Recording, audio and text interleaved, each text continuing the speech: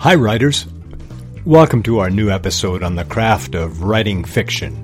I'm happy we're together for it. This is Jim Thayer. I'd like to talk in this episode about how to enhance our setting descriptions. You've heard me say that the details we add to a scene should be specific, definite, and concrete.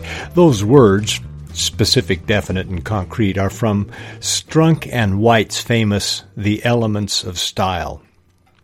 A detail is specific, definite, and concrete when it appeals to the senses. It should be heard, seen, smelled, tasted, or touched. John Gardner in The Art of Fiction speaks of details as, quote, proofs, rather like those in a geometry theorem. The novelist, John Gardner says, should, quote, give us such details about the streets, stores, weather, and details about the looks, gestures, and experiences of his characters so that we cannot help believing that the story is true. That's John Gardner. Scents, fragrances, or smells, is a concrete detail that make a setting vivid for readers. So let's talk about smells. How do smells work for the reader? Mentioning a scent can take a reader back in time in her own life. There's a theory that the sense of smell, sometimes fragrant, sometimes foul, is more closely linked to memory than the other senses. And mentioning a smell in our scenes can also bring forth an emotion in a reader. Maybe a boyfriend years ago always smelled like Irish spring soap. And smell is even connected to our species' well-being, as it can warn us of rotten food or smoke. So when we add a scent to our scene, it can make an immediate and deep connection to the reader. And it's easy for us writers to forget to add fragrances to our senses because as we are thinking about our scene, we typically do so visually. We play the scene out in a movie, as in a movie in our minds. Movies don't have smells. As we plot, we build visual images and sometimes forget that the world is filled with smells. I was reminded of this as I read Sue Monk Kidd's novel, The Secret Life of Bees.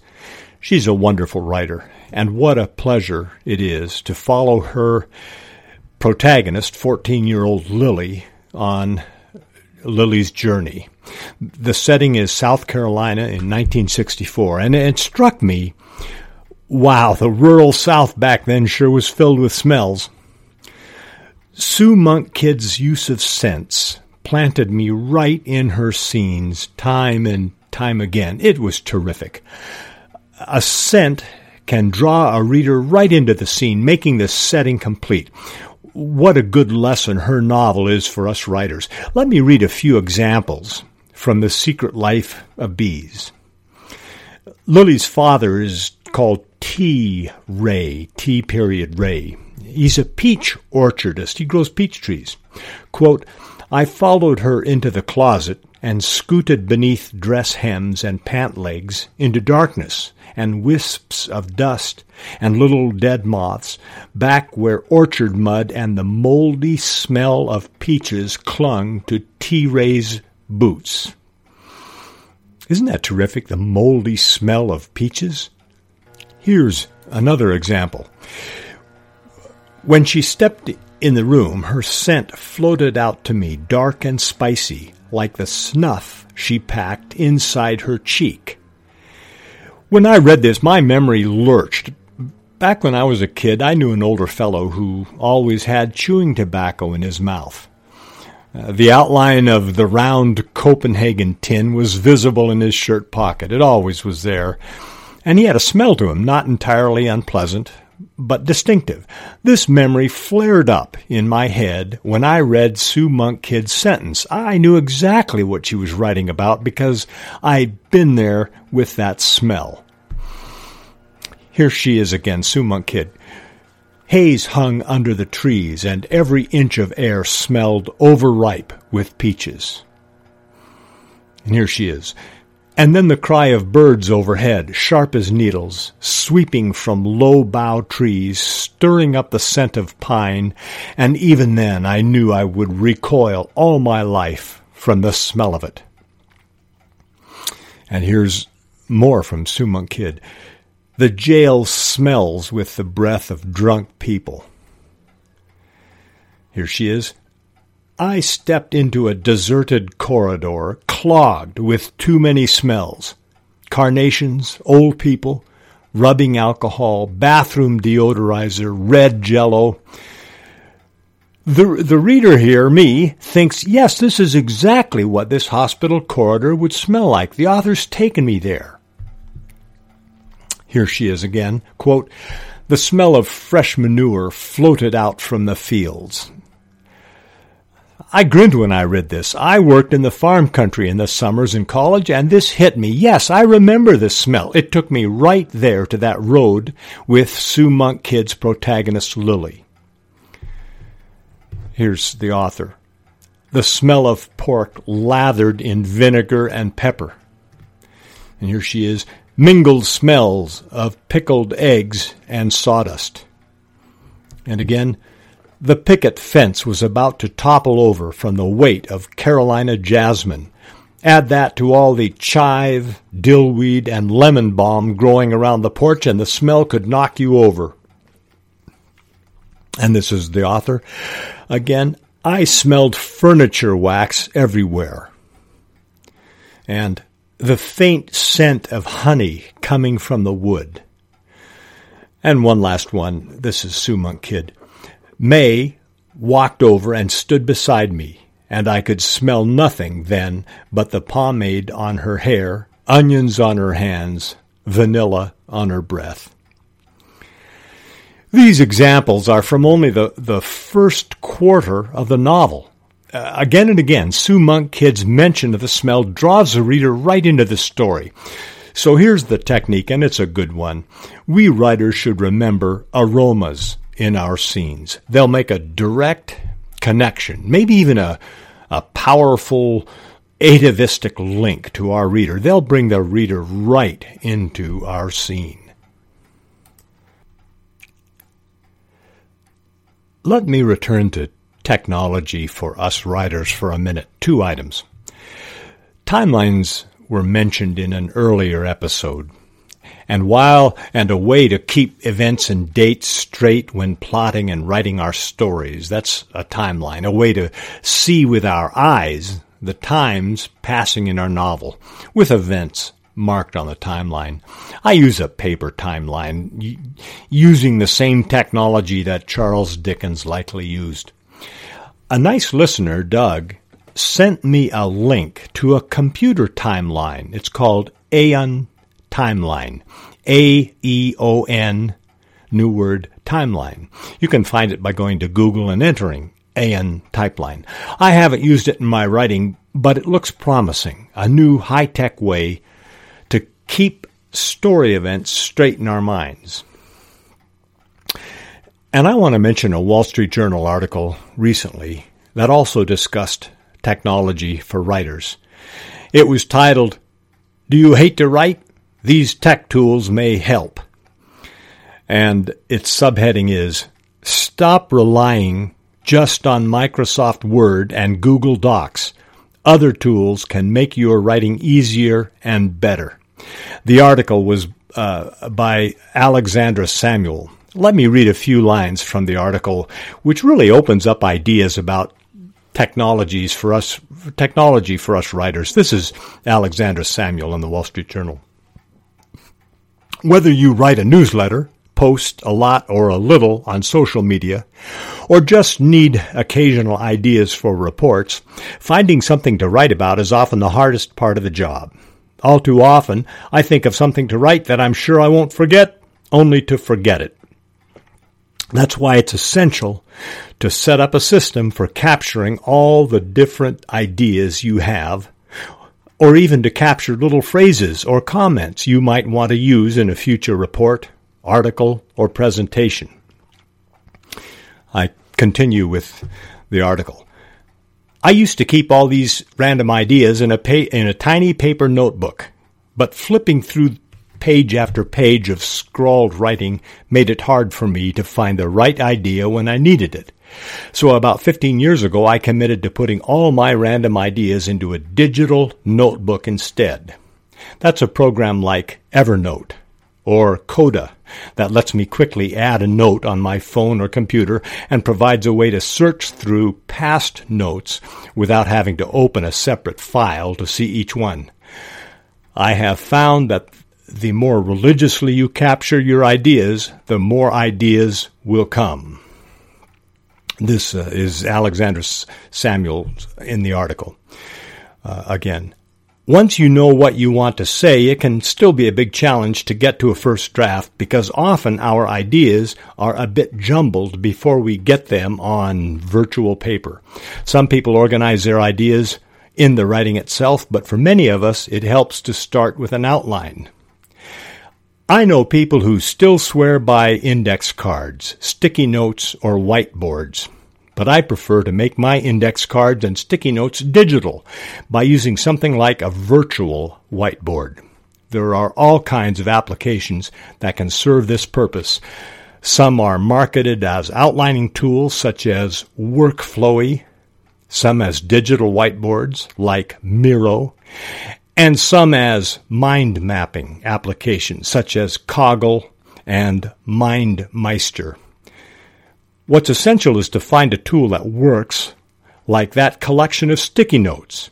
You want something that recognizes each idea or fact as a separate piece of information you can quickly rearrange on your screen, rather than treating all your separate thoughts as one big blob of text, the way a word processor does.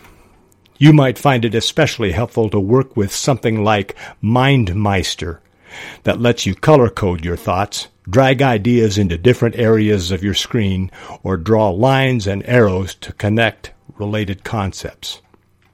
By making it easier to rearrange your notes, these virtual outlining tools make it faster to go from a grab bag of ideas to a coherent outline. And unlike a physical whiteboard, it's a lot less likely to be erased. That's the end of the article in the Wall Street Journal by Alexander Samuel. I find it really interesting, these tools for remembering plot points and organizing the plot. They sound high-tech and useful, and they may be worth us writers looking into. Let's take a quick break. You love listening to podcasts, but have you ever thought about starting your own podcast? Maybe you want to build a brand, grow your business, or are looking for an excuse to talk about your favorite hobby. Whatever your reason for making a podcast, Buzzsprout is the place to start. Since 2009, Buzzsprout has helped over 300,000 people launch their own podcasts. Buzzsprout walks you step by step through the whole process and will give you powerful tools to start, grow, and monetize your podcast. Ready to get started? Click the link in the show notes to get our free step-by-step guide to starting your podcast today.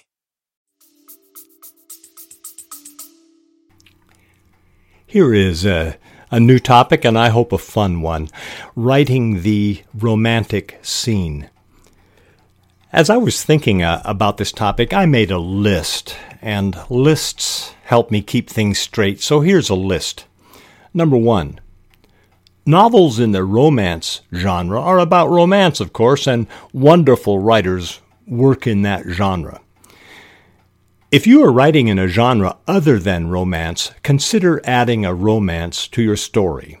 The reason is readers like romances, even in a thriller, even in horror or a western or a detective story, a historical or sci-fi or fantasy, any genre. Two people meeting, falling in love, overcoming obstacles to their love. It's a strong and attractive element to a story in any genre.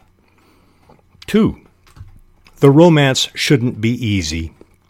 In fact, perhaps the two people destined for each other initially don't like each other much. And this adds an element of conflict to the story. Quote, "The conflict," said Charisse Calhoun of the Romance Writers, "is the struggle to make your love work." 3. Romance readers mostly want romance, not sex. Adult readers know about sex. They don't need a manual, and readers usually want the romance. Novelist and poet David Groff says, quote, "But for all novels, the rule is the same. Don't ever write a love scene just for the sake of sex. Don't do it to thrill the reader or for a break in the action. A good romantic scene or a physical encounter should propel the story forward and reveal the characters. Your job is to enlighten your readers about the plot, not about sex or romance." End quote. That's David Groff. And in any event, sex scenes are hard to write because it's easy to slip into porn or unintentional comedy. Number 4, as with all scenes, avoid too much interior monologue, also known as a character thinking. Whatever the character heading for romance is thinking should almost always be acted out or expressed in dialogue. Scenes in a novel are external. They could be put on a stage and acted out, and this includes romance. Here's an example. Here is interior monologue, the character thinking about romance. Here's the thoughts. "I'm beginning to think she likes me." That's interior monologue, and such a sentence of thinking is hard to make interesting. But try this instead. "She stared at me." Well, that's action. We see something. We have something to look at. Staring at someone, in the context of our scene between these two people, means she's attracted to him. That's a classic signal of attraction, looking at someone a little longer than necessary. Or try this. "She smiled at me." Or, "As she walked by, she brushed my shoulder."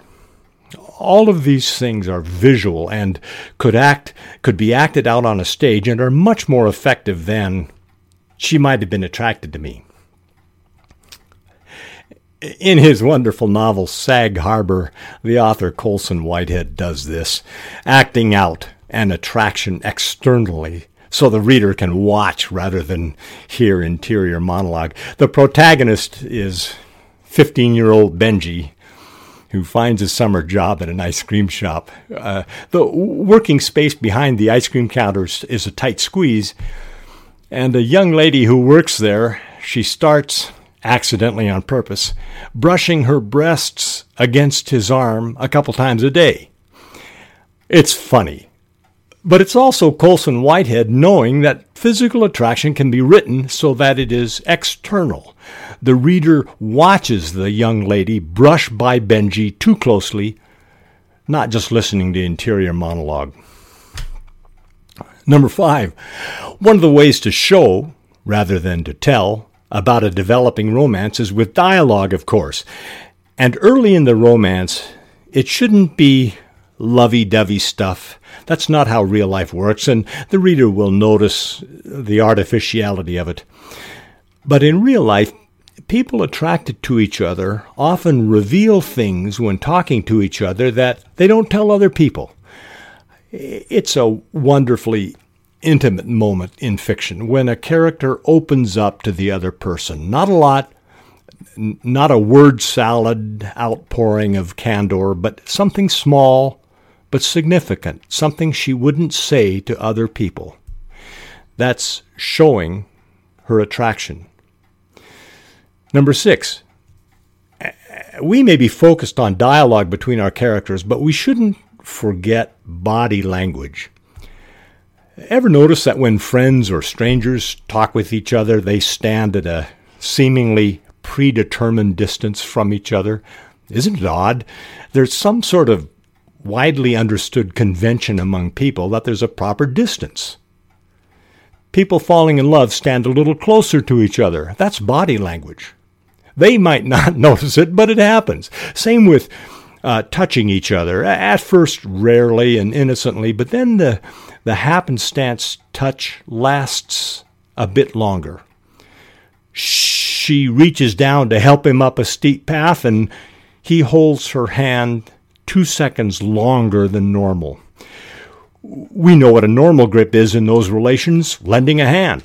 2 seconds too long is a signal, maybe not one understood by either of them. Another body language item of someone falling in love is that he looks longer than normal at the other person. Here, too, maybe the soon-to-be a couple don't realize what's happening, that this signal, looking too long, is involuntary, but it builds towards the realization of love for both the characters and the reader. Number 7, have the character who may be falling in love act in character. If our hero is an awkward 16-year-old guy, he usually shouldn't be sophisticated when falling in love. He's awkward. His falling in love should be awkward. If our character is shy, then shyness should be part of the budding romance. A character likely shouldn't have a different personality when falling in love than she has for other events in the story. Number 8, give some thought to the setting where the characters are finding out things about each other and edging toward romance. But it doesn't have to be a nice restaurant or a walk in the park or other places we associate with romance. It can be an odd place for romance to develop, which will add contrast to the scene. You know about contrast. When we compare two things that are dissimilar, each is made to stand out. Red is more red when placed next to green. Well, that's the same with romance. Romantic dialogue is more romantic when it takes place in an unusual and non-romantic place. Remember the hit song Palisades Park, sung by Freddie Cannon? It's a terrific early rock and roll song. Last night I took a walk after dark, a swinging place called Palisades Park, to have some fun and see what I could see. That's where the girls are. I took a ride on a shoot the chute. That girl I sat beside was awful cute. After we stopped, she was holding hands with me. My heart was flying. Part of the charm of the song is that love blooms on a shoot the chute, and they kiss at the top of a carnival ride. You'll never know how great a kiss can feel when you stop at the top of a Ferris wheel. The kiss and the Ferris wheel are out of context. They contrast with each other. Who hasn't daydreamed about a kiss at the top of a Ferris wheel? I have, and you have too. The contrast to the setting with the romance works in the song, and it'll work in our novel. Have the dialogue and the gestures of your couple who are falling in love on a factory floor with all the robotic arms welding auto bodies together, or have it on the deck of a commercial halibut fishing boat. The contrast will add spark to the scene. Number 5, don't forget the 5 senses. Sure, readers will get to see and hear the characters bound for romance, see and hear them, but they should also smell them. Few things are as romantic in real life and in fiction as a person's lovely scent. Let me mention something, a small incident in my life regarding scent. In college, in a political science class, I happened to sit every day next to a beautiful young lady who was a year ahead of me in school. This young lady was outrageously attractive, and she was entirely out of my league.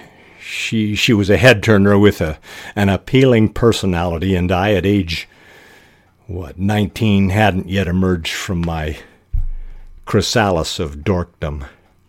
She was dating some big football or basketball star, I can't remember. But she would smile at me once in a while, and her presence made listening to a lecture about Italy's parliamentary system bearable.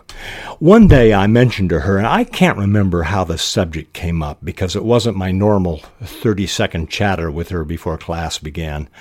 I mentioned that I liked her perfume. The next political science class, when we sat next to each other, I noticed she had ramped up that perfume, had used extra, just to be pleasing, just to have me not listen at all to the lecture, I suppose.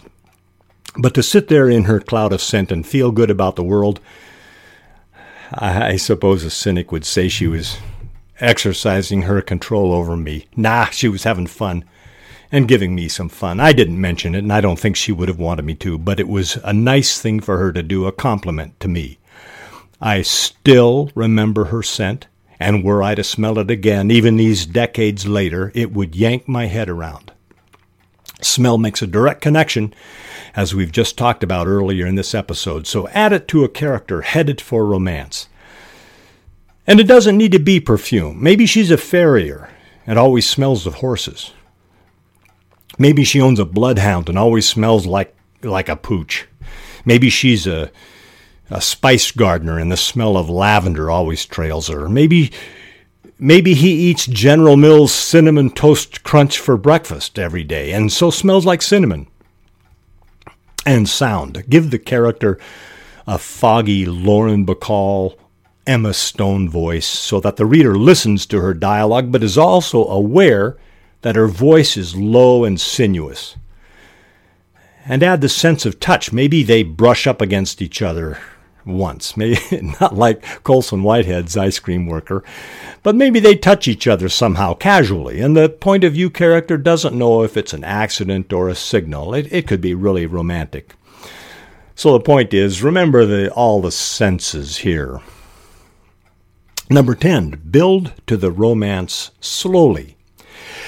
This is related to a comment earlier that the romance shouldn't be easy. The fun of it for the reader is to watch the two characters discover things about each other and about themselves. One step at a time, one revelation at a time. Keep the reader in suspense. Are they going to fall in love? And the moment it dawns on a character that he is in love, that moment, that revelation is wonderful for the reader. And even more wonderful is the character learning that his love is returned. We can let the reader wait for it. Number 11, and this is related to the last one, don't resolve the romance too early. Just like the answer to the novel's main story question, which resolution should be saved until the last pages, the romance resolution, the happy ever after phase, should also be saved. The reason is that the romance is going to be a big attraction for the reader, and resolving it too early, having the couple realize they love each other, will remove some of the reason for the reader to continue reading. Save the wonderful revelation of love for the ending pages. Number 12, don't forget cause and effect, particularly after the romance's climax. A romance is powerful in real life, and it should be in fiction too. It likely will have changed your protagonist in some way. Mention how the romance affected the characters. This is likely after the novel's climax, so make it short. Remember our discussion about the walk-away? Everything we write after the climax, where the main story question is answered near the end of the novel, that's called the walk-away. Keep the walk-away short, but do let the reader know how the romance changed the characters. Number 13, shouldn't plot elements in our story be a surprise? If we have a man and a woman in a novel, won't their romance be predictable? Probably, but who cares? The reader may readily presume these two characters are headed for love, but the reader will be highly interested in how they find it. How does this romance happen? We writers may work hard to make the romance not so predictable, but still the reader will likely guess what's going on between the two characters. The reader won't care. Romance novels, which are about a third of all novels sold, are almost unfailingly about successful romances.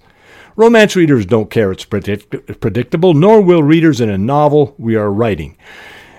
If that novel isn't a romance but is a thriller or sci-fi or some other, the reader won't care that it might be predictable. Regarding romance, it's the path to love that the writer can make unpredictable, usually not the eventual outcome. 14. I suggest, at least for me, and maybe for your story too, that the romance should end happily. Walt Disney said, "I'm a happy ending guy." So are most readers. They want something new and fresh in their lives offered by fiction, and reading about a successful romance is often just the thing. Most of the time, the romance should be resolved in a happy way in our stories. But that's not always the case in real life and in novels. There's room for a romance in some stories to not work, leaving the character melancholy and maybe with regret. Or maybe near the very end, the main characters realize they are just too different for a romance to work. This melancholy and sadness aren't for me, because I'm a believer in Walt Disney's phrase, "But you may be different, and sometimes in fiction a romance won't work." Consider, though, that we writers want the reader to like our story, and a romance that works is something big in a story. We have arrived at the end of this episode. If you'd like to send me an email, my email address is jimthayerseattle@gmail.com. I look forward to our next episode, and I'll see you then. Until then, this is Jim Thayer. Please keep tapping those keys.